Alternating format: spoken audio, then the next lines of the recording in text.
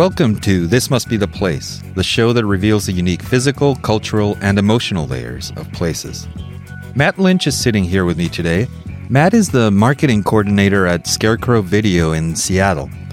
If you are a film geek, you will know that Scarecrow is the largest independent video store in the country with over 130,000 individual titles available for rent. Matt has dedicated over 14 years of his life to Scarecrow, helping it grow and evolve over time. Given that our relationship to film art has more often than not migrated to digital and streaming services, nurturing this vibrant film archive and the community that forms around it is a genuinely wonderful achievement, and I'm really looking forward to not only talking about Scarecrow as a place, but about the idiosyncrasies of those who love the place and depend on it. So Matt, let's get ready to rumble. Thank you for joining us. Thank you for having me. Yeah. So let's start with a little bit about you. Can you share with us how your choices in life and your passions led you to Scarecrow? I mean, what type of relationship have you had to films in your life, and how did it evolve to where you are now? I like that you said my choices in life. I question those choices all the time. I came to Scarecrow totally by accident. I went to film school, as it were. You could call it film school, at Penn State in the late 90s. Met a girl, fell in love, didn't graduate, moved to Philadelphia with her. We split up. She had a relative, a sister, who lived in Seattle. Circumstances meant that we had to continue living together. We had come out to visit here a couple of times, loved Seattle, and finally convinced each other to move out here together. At the time, I had recently read an article in a magazine, and I honestly don't remember what magazine it was. It may have been like Details or something like that had a little blurb about Scarecrow and had a picture. And you have to remember that at that point, this is 2001, 2002, the place was half as jammed with titles as it is now. You know, they said it was the biggest video store in America, and I said, I've got to see it. So we came out here to Seattle. I visited a few times. And it was the first place I applied for a quick job when I moved here. And they hired me right away, which is also crazy because we have extraordinarily low turnover even to this day. And I never left. Mm-hmm. Maybe like an idiot, but I'm still there. It's probably the only place I really belong. My relationship with film goes back to when I was a child. I always felt like I was a lot smarter than the other neighborhood kids. I didn't have any interest in riding bikes or playing baseball. And my dad worked in TV news, so there were televisions in every room. The TV was always on. For me, it was always tuned to, the local independent stations, the UHF stations that were playing movies around the clock. This is before cable was really ubiquitous. We had cable, but there were only like 30 channels. Mm-hmm. We went to the movies every weekend. That was a kind of thing that my hermitish parents, they're not really social people. So movies were just sort of always in my brain, and it became the only thing that I got good at. It became the only thing that I could understand. I couldn't do math. I couldn't grasp sports. I wasn't interested in politics. I would only relate emotionally to anything through movies at that time. And it just sort of became an obsession. I remember having favorite movies as a kid. I remember my mom, one Christmas Eve, Die Hard played on HBO. I'd never seen it. This is about a year after it came out. And I was supposed to go to bed, and my mom said, no, you should stay up. Watch this movie. You're going to love it. And I remember noticing for the first time a director's name, and it was John McTiernan. And he had done Predator, which I had seen about 1 million times on cable and on VHS. And so I remember making those associations very young, saying like, oh, this name is on that other movie, and this person was involved in that other project. And all of those things synthesized very, very young, 10, 11, 12, and they just sort of exploded all at once. And I became a cinephile out of nowhere. Mm-hmm. That was in the late 80s, early 90s, when access to movies was not what it is today, even given video stores. And it wasn't until 94 when Pulp Fiction came out, and I would have been 15. And I remember my mom taking me to see Pulp Fiction. Poor woman. And that movie really exploded me. I didn't know what to do with that at the time. I knew I loved it, but I had no idea. It's easy to say, oh, Tarantino's synthesizing all of these influences and all of this stuff, but I had never heard of Jean-Luc Godard. I had never heard of Don Siegel. I didn't know any of those things that he was doing. And I read a lot about that movie because I became pretty obsessed with it. And I'm still a big Tarantino acolyte to this day. But at the time, I had no idea what he was up to. And it became kind of an obsession to track down all of the stuff that he was riffing on or ripping off or whatever you wanted to call it. I'd seen Reservoir Dogs, but it didn't occur to me that he was doing that there. That movie really sort of set me down the path of being a real like investigator, somebody who goes and like digs up stuff and looks for things that nobody's heard of and looks for things that are obscure, as opposed to being a teenage movie fan who like went and saw whatever was out that weekend. Yeah, so you do a deep dive in an individual title and find all the little nooks and crannies of relationships. You can. You can. It's weird. It's hard to do that now because I've been doing it for 20, 25 years. Those things all coalesced within a few years. And then I decided I wanted to make movies. I didn't have much interest in going to college. And for some extenuating circumstances, I decided I was going to do that anyway. My parents were very adamant, of course, that I was going to go to college. Bless their hearts. They paid for it. Then I went to college, and when I went to a film program at Penn State, which was an okay program. We were the last year to actually work on film. They don't do that anymore there. But I shot and cut 16 millimeter and 35 millimeter film. And I made a couple of movies, and I decided that not only was I bad at it, but I hated it. I was really, really terrible at making movies, and I especially hated the like hands-on process of making them. I liked editing because that seemed really organic. That seemed like something you could just do. It seemed like watching a music video or even making one. Just you knew where the cuts were supposed to go. You knew, but the process of shooting and producing and getting actors together and all that stuff and writing things. Oh my God, what a pain in the ass! Just not for me. I couldn't do it. I didn't like giving orders to my friends. It was terrible. But what I found out I was really good at was watching and talking and thinking about movies. So I found the only steady gig that I could get, which is working in video stores. At the time, the internet was pretty nascent, well, relative to what it is now. So the idea of becoming like a critic or something was not really something that entered my head. Now I occasionally write movie reviews and stuff, but it turned out that the only thing I was really good at was talking about movies. It's just striking that we have a few things in common. When I was growing up, my dad died and my mom was a single mom for a while, and she had a boyfriend, and one of her boyfriends had a Laserdisc player. Oh, yeah, I had a Laserdisc player. And he had about maybe 24 Laserdiscs, which at the time was probably 80% of the full totality of Laserdiscs available. So I would watch over and over again what was there, which is Taxi Driver, which was the man with the golden arm, or it was Diamonds Are Forever. Ooh, it was the worst Enter James Bond the Dragon. movie. Yeah, but for me, it was great. And, I loved it, but it's still the worst. So yeah, I would watch those laser discs, and because there were only 24 of them, dig very deeply and think very deeply about each one of these. I moved to Seattle about 10 years ago from Philadelphia. Really? Not my wife at the time. We visited, loved Seattle, and decided, let's just move here. It's way better than Philadelphia. Yeah. Love Philly, but it wasn't for me. And I've worked with friends and others to make films and think about films. I even have a Bolex wind-up 16 millimeter that's what I camera. shot films on in film school, was a Bolex spring-wound camera. Yeah, so now everybody listening to the podcast is saying, okay, guys, get a room, move on.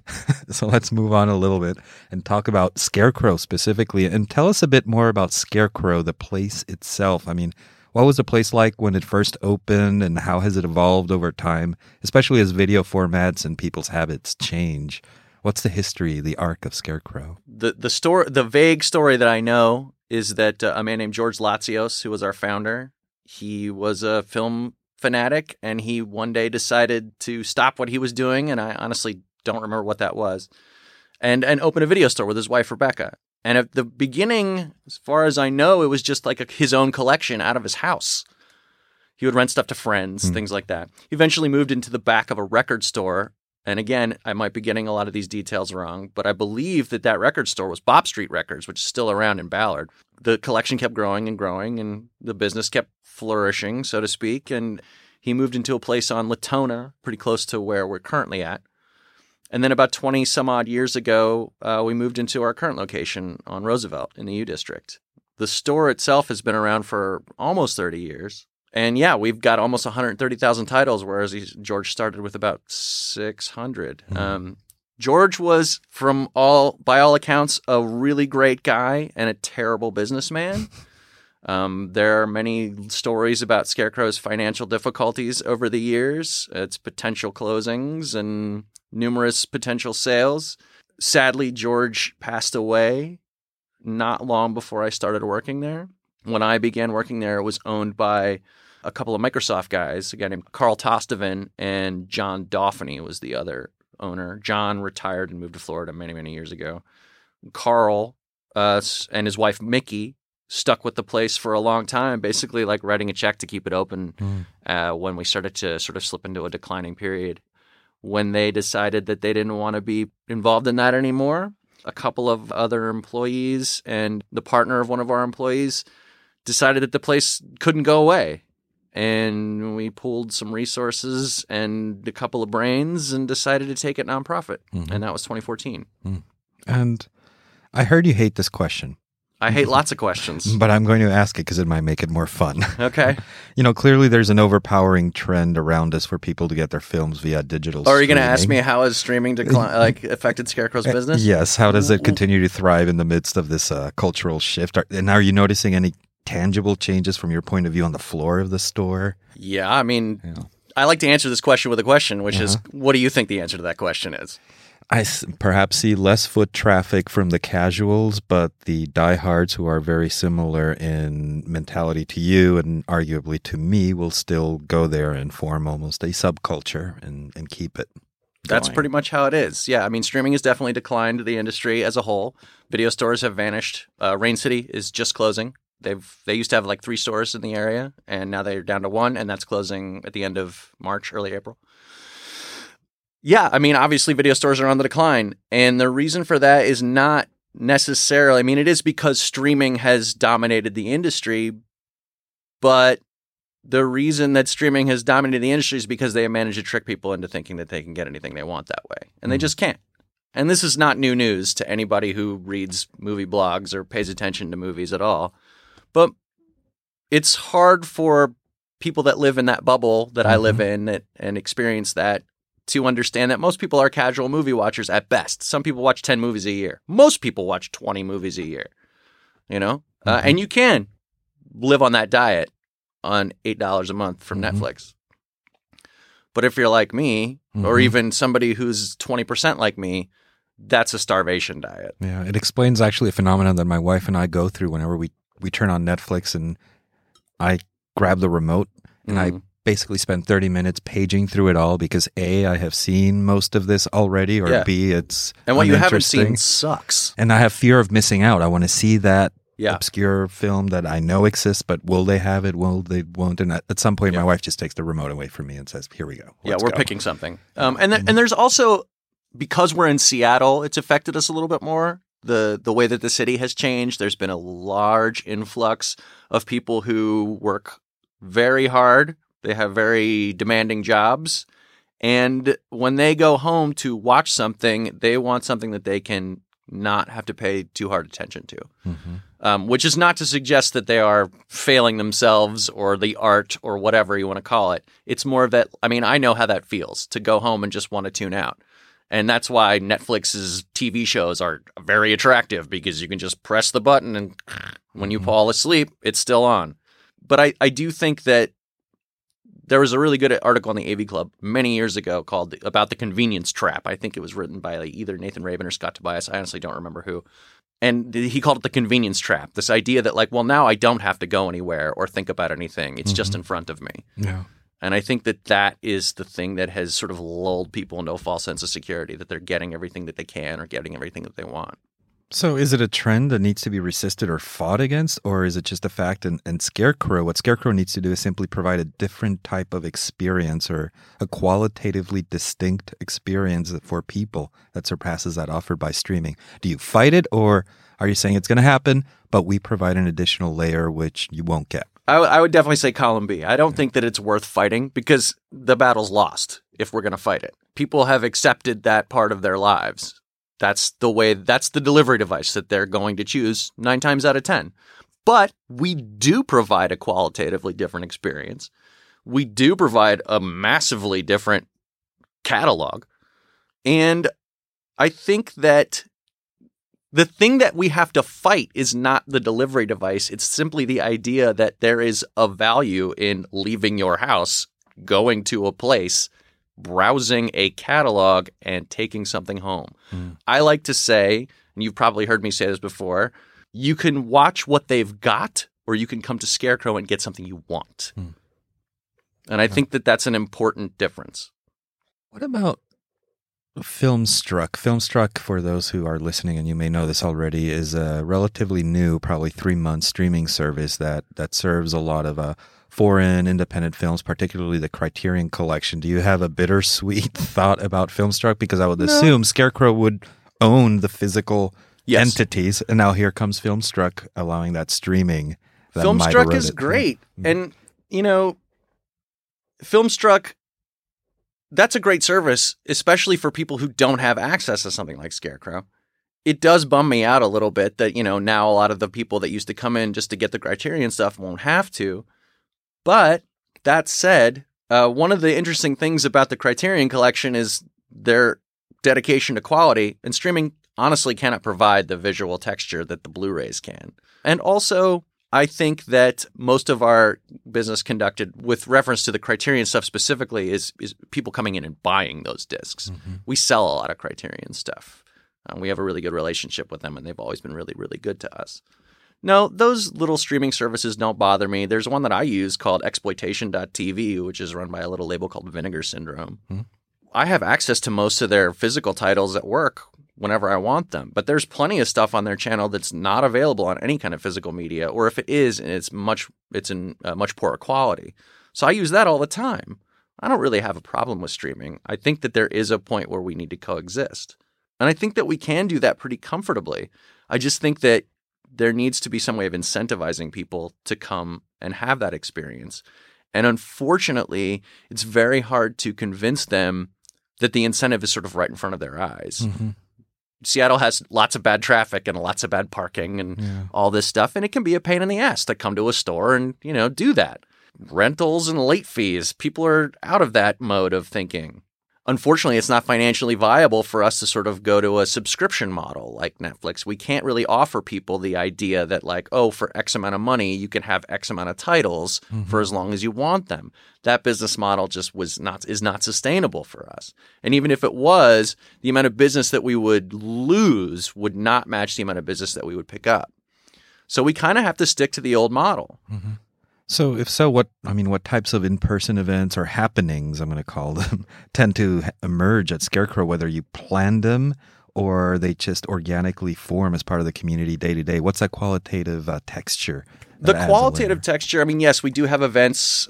We had a really cool Twin Peaks soundtrack release party a couple months ago. Thelma Schoonmaker came to the store just a couple of days ago. She's been in a few times. By the way, that woman is amazing. Editor of many Scorsese films. Everything, everyone since Raging Bull.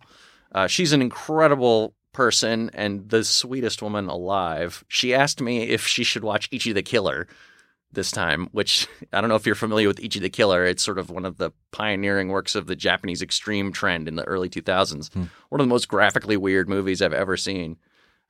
She probably shouldn't watch it, but it was really funny to have her ask me about it. And I'm like, is this what you're looking for? And she says, yeah, Marty says this will kill me. That was pretty interesting. Anyway, so yeah, we try to bring in guests and we try to have events whenever we can. Our budget for that sort of thing is pretty low. We don't have the access to a lot of, for lack of a better word, talent that you might be able to bring in. So we do what we can. I think that the experiential difference that we really do offer on a minute-by-minute, day-to-day basis is the simple breadth of the catalog, the space that's in front of people, and the people that work there. You can go on Netflix and Netflix will say, because you watched this, maybe you'll like that. But Netflix doesn't have a brain and a heart, and I've got 20 people in my store that do. Yeah, Netflix will give you that metadata model. You watched Cooked, a series by Michael Pollan, so you might like Chef's Table, but the human interaction might be, what is it about this particular movie that interests you qualitatively, and let me jump to a completely different genre that has some weird connection and commonality to it. And Netflix can only recommend to you a movie that they've got, whereas we have something like 700% more titles than they do. Yeah, and this actually relates to a set of questions I want to start to explore with you around the culture and the cast of characters at Scarecrow. Specifically, what kinds of characters tend to hang around Scarecrow and around video stores in general. I used to be a video store clerk back in the 90s in Syracuse, New York, when I was a graduate student, and I was often a silent witness to these different layers of film people in the store. For instance, there was elitist lovers of esoterica, there was the defenders of mainstream pulp, and even unabashed porn experts itching to share that expertise with anybody who within earshot. And it was kind of that film art equivalent of what you saw in Nick Hornsby's novel. Oh, yeah. High Fidelity about record stores. So I love that movie, by the way. Yeah. And when I was in college, that movie came out, and I thought, that's what I want to do with my life, is be that guy. I want to be the John jerk. Cusack I want to be the jerk who works no. in the record store, or I want to be basically the esoteric specialist. Right. I think Jack Black, he calls himself a professional appreciator. That's what I am. Yeah. So what do you see at Scarecrow? What kind of layers? Who are the folks there? Not necessarily the people who work there, but the people who go there regularly. And it's exactly the same. There's just less of them. We have people that are regulars that come in all the time. We know what they like. We have people that come in and go to our staff pick section and see the names on the boxes that we've said, this is so and so's pick, this is so and so's pick, and they always rent the pick from that person. We definitely have horror freaks and anime fiends, guys who like action movies, people who love their British dramas. One of our most generous members is a guy who rents every TV show you can possibly imagine. He comes in twice a week, rents dozens of TV shows, brings them back. He's just a fiend for that stuff. So one of the things that Scarecrow has always been able to do is enable that obsession. And that continues. It's something that we'll always be able to do. And are there specific film genres or directors or actors that seem to be magnetized at Scarecrow? There's a very distinct, I'm just going to make something up because I love this person. There's a very distinct Krzysztof Kieślowski fan base that somehow hangs around Scarecrow. Are there that level of specificity that you've seen? Or I don't see a lot of that, but I'm not going to sit here and tell you that it doesn't exist.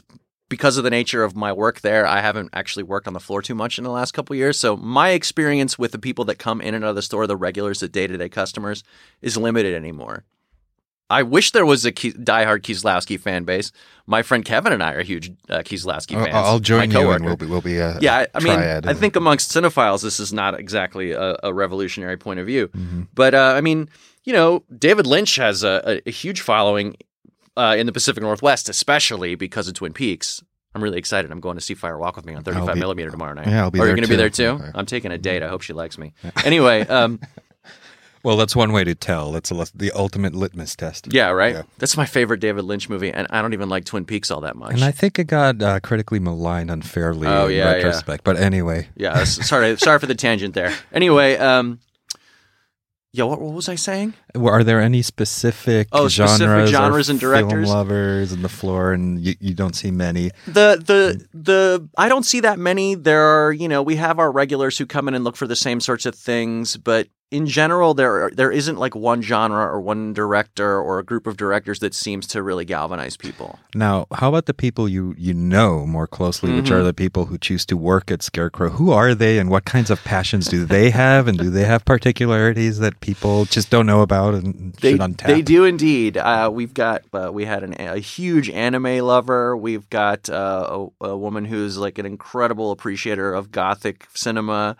We've got a guy who loves Westerns. We've got a couple guys who love old noir more than anything. I fall into this sort of weird exploitation thing. I like exploitation cinema, spaghetti Westerns, blaxploitation, sexploitation. Those things are where I really gravitate to. I'm also one of the last diehard mainstream guys. I still like shitty comic book movies and action films. I love Hollywood action films from the 80s and 90s. We've all worked there for so long. Our tastes, we have those niche, those narrow focuses, but pretty much everybody who works there now likes everything. They'll watch anything. They won't like it all, but everybody that works there can have a conversation with you about just about any kind of movie.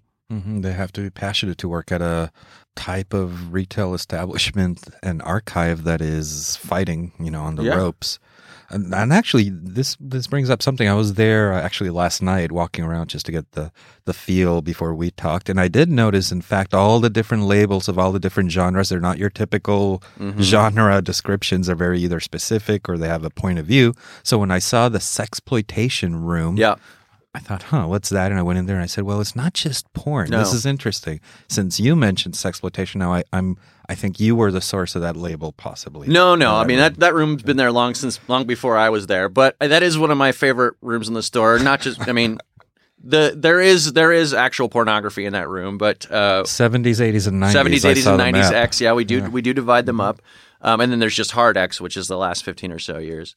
But the sexploitation section in and of itself has a ton of really valuable stuff. You can find a lot of Roberta Findlay's work in there. You can find one of the filmmaker I recently found a couple years ago, a guy named John Hayes, made a bunch of sexploitation films, and I really think he's interesting. We have director sections in almost every room. So Doris Wishman, Russ Meyer, Alex DeRenzi, who did Hardcore, Radley Metzger, those guys have their own sections. I think sexploitation is really valuable because I think exploitation is really valuable. I mean, I find a lot of interesting stuff in there all the time. Try explaining that to a normal person, and they think I'm they think I'm a pervert. They might not be wrong, but... Well, speaking of abnormal people, I heard that Scarecrow is not only of talismanic importance to the Seattle film community, but it causes non-Seattle filmmakers to make pilgrimages to you guys. Is that true? It has happened before, not in a while, but yeah, it does happen. Who are some of those who have made that trek? Famously, Tarantino walked from downtown to the U District to go there. Sadly, that was before my time. 30 to 40-minute walk, if not more. It's quite a walk, and apparently it was in just the dead of summer, so it was very, very hot out. I know Bertolucci's been there, Herzog's been there. John Woo actually left a really nice quote for a book we put together about 10, 12 years ago. But a lot of that stuff happened before my time. Let's see. Well, Zanussi came by a couple years ago. He was here for the Polish Film Festival. It was really cool. I have Krzysztof Zanussi's business card. I have his phone number. I could just call him. I want to do it. He wouldn't know who I was. And what is it about Scarecrow that they know about? How do they know about you? I have no idea. I mean, I just think that the volume of the collection itself has gotten around over time. It's amazing how many people I run into that have heard of the place. When I go out of town, they know Scarecrow. I mean, pretty much every article of clothing I have has Scarecrow on it. I'm wearing a jacket right now. People just know it. They've heard of it the same way I heard of it, anecdotally. I just sort of ran across something and knew that it was a place that I had to go to. And can you share a memory that is either powerful, compelling, or emotionally charged of some in-store event or happening? What sticks in your mind when looking back at all your, 14 years at Scarecrow? And don't edit. What comes as, emotionally powerful memories? The coolest thing that ever happened to me at Scarecrow was so a group of my coworkers and I, every few months, we get together. We have what we call chili night. One of us has a really good chili recipe. He makes chili. We watch crummy movies that we dig up. What's this VHS? Never heard of this. Let's watch this. We found this movie called Furious that a friend of ours who used to live in Seattle had told us about a long time ago. A guy named Zach Carlson, who now works for Alamo, and he programs for Fantastic Fest. And he started his own video label called Bleeding Skull with a guy named Joe Ziemba. Anyway, so we'd heard of this movie, and it sounded really cool. So we watched it, and it was this early 80s martial arts movie made by a guy named Tim Everett, who was making his first film out of film school, and it had a very low budget, sort of shot on the sly in a couple respects. But it's completely nuts. It's about these martial artists who are fighting aliens who have a restaurant where they lure people in and they turn the customers into the food. And then there's a dragon in a extra dimensional space. I don't know. It's not even worth explaining to you, but it's kind of amazing. It's exactly the kind of thing that I like, where no amount of money and talent in the world could have made that movie better. It exists solely because somebody had to make a movie and nobody told them how not to do it. So we watch this movie. We all go crazy for it. My friend Laird texts me a few days later and he's like, the guy who directed that movie lives on Vashon Island? So I look him up. I Google him. Turns out he's got a little production company. He worked in special effects for a long time. So I cold call him. Yeah, I'm expecting to get like a secretary at his office or something like that. Picks up the phone. Hi, my name's Matt Lynch. I'm from Scarecrow Video. I'm trying to reach Tim Everett. Yeah, this is Tim. What do you want? And I tell him the story. I'm like, well, my friends and I watched your movie, and we had just started this screening room at Scarecrow Video, and I would like to show your movie Furious. And there's this really long pause. You want to show Furious? He had no idea that anybody had seen this movie in a very, very long time. He was a little embarrassed by it, wrongly in my opinion, but I can see why. It's definitely an amateurish first work. He graciously allowed us to show it, and he came out to like sign autographs and stuff. We packed our tiny little screening room like 4 times showing this movie. And here comes Tim, who's the nicest guy in the world, and he brings like his daughter and his son, and his kids get to watch like fans get autographs from this guy for this crazy movie. And then he actually managed to get it put out on DVD through this tiny little DVD company. And my coworker Kevin and I recorded a podcast with Tim just about the making of the movie. They put that on there as an extra on the DVD. That's pretty cool. Yeah. I got to discover something. That was neat. From the store. Yeah. It was pretty amazing. Okay, so Scarecrow is now more than a video store. It is an officially recognized archive, and it received nonprofit status. And I saw a video actually online showing Scarecrow management and local film artists who went to Seattle City Hall and lobbied the city council to receive the designation. Can you share why achieving this designation as a nonprofit archive was important, and how did it change life at Scarecrow now? Well, Scarecrow becoming a nonprofit was really important just to keep us open.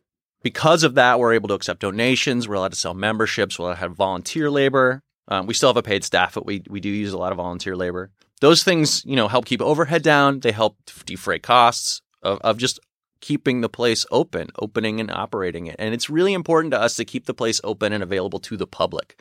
One of the reasons we decided to go nonprofit was because we were all really afraid that this massive collection, which is, as far as we know, the biggest in the world, would get sold off piecemeal, or worse, sold to a university or an institution that would keep it under lock and key. We really think it's important to keep all this stuff available to the public. We're one of the last places where you can find some of the stuff that we have.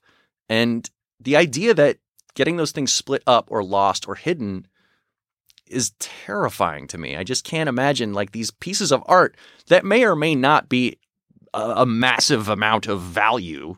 They may not be, the part of the canon. Yeah, they may not be canonized. That's a good way of putting it. But anything that slips away is lost. Anything that's lost, that's terrible. I can't imagine not being able to have access to some of those things. The way that it's changed us is that it's just allowed us to sort of go in new directions in order to keep the collection available to people, which is our mission. Mm-hmm. That's what we're there to do. And what are some of those unique titles or pieces that you're talking about, whether canonical or not? Most of the stuff that I would say not is of the kind of thing that I love. The deep cut exploitation stuff, the weird sex blow movie, the crazy horror movie that you're never, ever, ever going to find again. We do have some pretty interesting stuff, though. I'm fond of telling the story about how our copy of John Frankenheimer's TV version of Turn of the Screw was given to us by him. It's his own personal copy that he gave to the store. But most of the rarest stuff is the stuff that you don't know is rare. And how do you balance? I mean, if some of this stuff is rare or it's the unique copy, but at the same time you want to keep it accessible and under locks, there's a risk there of either it wearing down or being stolen. I mean, what's the... Well, you just have to trust people and you have to take good care of it. And we do, unfortunately, have to require people to leave pretty large security deposits for some of that stuff. We wish we didn't have to, but we do because it's irreplaceable. But yeah, that's basically just the risk you run. I can't tell you how many tapes I've repaired over the years, Yeah. And what is your relationship with other Seattle film organizations, such as, the Northwest Film Forum or SIFF, the Seattle International Film Festival? What we kind have of very programs? good reciprocal arrangements with them. We don't share a lot of programming. I mean, we have a good relationship with SIFF. We have a sponsorship agreement with them. We collaborate with the Northwest Film Forum as frequently as we can. We have a really good relationship with the GI. the Grand Illusion, one of the best theaters That's in town, the by Grand the way. Illusion Cinema in the University in the U District, just a couple blocks away from Scarecrow. Great little jewel box theater. We have a really good relationship with those things. Our mission's a little bit different than theirs. We're not exhibitors. Mm-hmm. But when you do a partnership, what is it? Do you bring one of the archive elements out in public showing? We have done that in the past. We did a thing with Film Forum and the Grand Illusion a couple years ago. There was the Hou Hsiao-hsien retro that was traveling around the country. If you're not familiar with Hou Hsiao-hsien, he's this amazing Taiwanese filmmaker, and his work is largely inaccessible in the West. The GI and the Film Forum were not able to screen the complete retro, so we kind of filled in some of the gaps in our screening room with some region-coded DVDs that we had. So yeah, that's the kind of thing that we'll try to do. And those are all great organizations with very specific missions, and they all three dovetail. What about other video or film organizations across the country? What are some of the notable organizations people should be aware of? For instance, when I was in graduate school a few years ago, I relied on Facets Video in Chicago. I would get the big-ass print catalog. That thing was a phone book. Yeah, it was. In order, really difficult to find foreign titles at the time that would be mailed to me. And what are some of those notable ones nowadays that are still out there? Facets is a great one. Yeah. A lot of the big archives and video stores are gone. Like Vidiot's is encountering its own problems in LA. La Video in San Francisco is mostly gone. Kim's, of course, everybody knows Kim's in New York, gone. Now it's vaulted in some basement in Italy. There aren't a lot of big video organizations like that anymore. There are a lot of really cool upstart boutique labels that are putting stuff out all the time. Like I mentioned, Vinegar Syndrome or Bleeding Skull. One of the bigger ones is Shout. They're putting out a lot of really cool stuff. There are all kinds of cool little boutique labels that are putting out all kinds of great little genre movies and classic and contemporary films. Kino Lorber and Twilight Time have been doing an incredible job putting out really obscure stuff. The studios themselves are putting out on Manufacture on Demand and Burn on Demand all kinds of great stuff all the time. But none of these are physical locations that people go to, yeah, right? There are fewer and fewer all the time. Facets exist mostly by mail. Mm-hmm. I mean, that's something that we would love to do at Scarecrow, but it's just sort of financially unfeasible. We can't really mail that stuff out. And I believe, if I'm remembering correctly, but then again, this was years ago, that Facets had its own theater. I don't know. In Chicago, and I'm wondering whether they do or not. Is that something you ever considered? I mean, you have a screening room, We have a little right? screening. Well, for a long time, we actually did have a theater at Scarecrow. Before my time, but we did have a little movie theater upstairs. That's long gone, but we did have one. The screening room that we have, it's pretty tiny. We've been working on renovating it, but finding the money to do that is not easy. And is there admission, or it's just... No, hey, it's we're free. screening. We're just like showing some movie. Come and see it. Mm-hmm. Yeah. So... can you tell us, speaking of that, what's coming up at Scarecrow? What events or screenings are coming down the pike now? Here we are. It's, what are we? Early March or mid-March? So think about March and April. What's coming up? What should people be aware of? We don't have anything big lined up right now. We're working on a screening of Tampopo because there's a new restoration that's coming out in late April. So we're working on that. Yeah, and the screening room schedule, I mean, there's one today, and I was thinking, oh, damn, I'm doing this podcast instead of going to The Third Man. Yeah, The Third Man's playing tonight, yeah. Yeah, you've got Unforgiven on Saturday the 11th. We have like these monthly themes that we do. So this month is March Badness, so it's all bad guys. Wow. It's all sort of centered around bad guys. So yeah, Unforgiven was a go-to because obviously Gene Hackman is so good in that movie. Mm-hmm. The Ipcress Files on March 15th. Yeah, that's like a screening group. This guy puts his little group together. He calls it Film Fanatics, so he has a little discussion with his people. So he's showing the Ipcress File this week. Mm-hmm. That's a good spy movie. Yeah, Video Nasty Film Festival on Saturday the 25th. Yeah, I'm still trying to figure out what exactly is going into that. As long as it's nasty, you've got a sort of I think that's like local filmmakers and short films and stuff. Where I actually have to start promoting that this week, and I'm trying to get some copy from the guy who's running it. So let us know where people could go online to learn more about Scarecrow and its collection. Where should they go? Honestly, the best place to go is just the website, scarecrow.com. You can get our calendar on there. You can find out about events down there. We put up blog posts all the time. Sometimes they're just nice articles written by our volunteers and our staff. Other times it's here's what's coming out this week. That's pretty much the best place to go. We also have a biweekly newsletter that you can sign up for on the website, or you can just come into the store. Honestly, the best advertisement for Scarecrow is Scarecrow. I strongly urge anyone within the sound of my voice to walk through its doors. You'll never want to go back. Yeah, and given what we said today, you definitely need to go there in person and tell us where it is and what is the closest bus line, I guess. Well, you can catch it in the U District at 5030 Roosevelt Way Northeast. It's within shot of many, many bus lines, the 44, the 67. Take the light rail and catch a 44 right up to the U District, and You got to see it. It's That's right. the greatest place in the whole world. Go in person, use public transportation, go analog, people. Knock on my door. I'll give you the tour. Before we wrap up, I just want to hear you described it a little bit at the beginning of the podcast, but I mean, you've been with Scarecrow for 14 years. I mean, from a very personal perspective, what is it about the place, the people, the nature of what you do? Why are you there? It can't just be inertia, right? Well, I mean, definitely inertia is part of it. I'm a lazy man. I don't have a lot of ambition. Yeah. I don't really belong anywhere else. It's the place that allows me. I get paid to play with my toys all day. I can't really imagine ever feeling that comfortable anywhere else, ever feeling that safe, ever feeling that happy. Scarecrow drives me fucking crazy. Like, it's nobody who works at the same place for 15 years is there because they love it all the time. But I am there because I love it. I love Scarecrow. It's my church. It's my second home. I will never fit in as well anywhere. Not even just talking specifically in terms of a job or a career, but with a person, with a home. I'll never fit in anywhere else as well as I fit in at Scarecrow. That place is a part of my blood. Mm-hmm. And for those of us who are film aficionados, film art aficionados, these physical places, the texture they provide, the personal interactions, it's just invaluable. And for those who don't have that passion and who rely on streaming, should try it out. Just Good go luck to there. you. Yeah.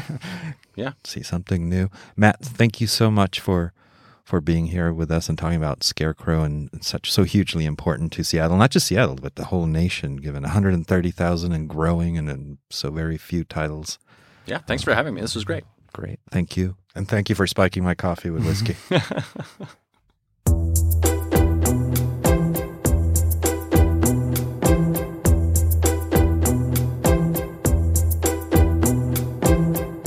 Thank you for listening. Don't forget to share, like, or leave a review about this podcast, since all this activity helps us get noticed and grow. I would also love it if you visited thismustbetheplace.io, where more podcasts, videos, and written content live. Along with this podcast episode, you will find a related article where you can find out more about Matt, more about Scarecrow, and it will include links to additional information such as the upcoming events happening at Scarecrow. And by the way, I'm trying something new. During our conversation, Matt and I took a 10-minute detour to discuss his love for exploitation films and for films that depict genuinely scuzzy lives. I will be releasing that as a bonus mini episode in a couple of days. Of course, you can always subscribe and receive the latest, greatest episode on your favorite app and device.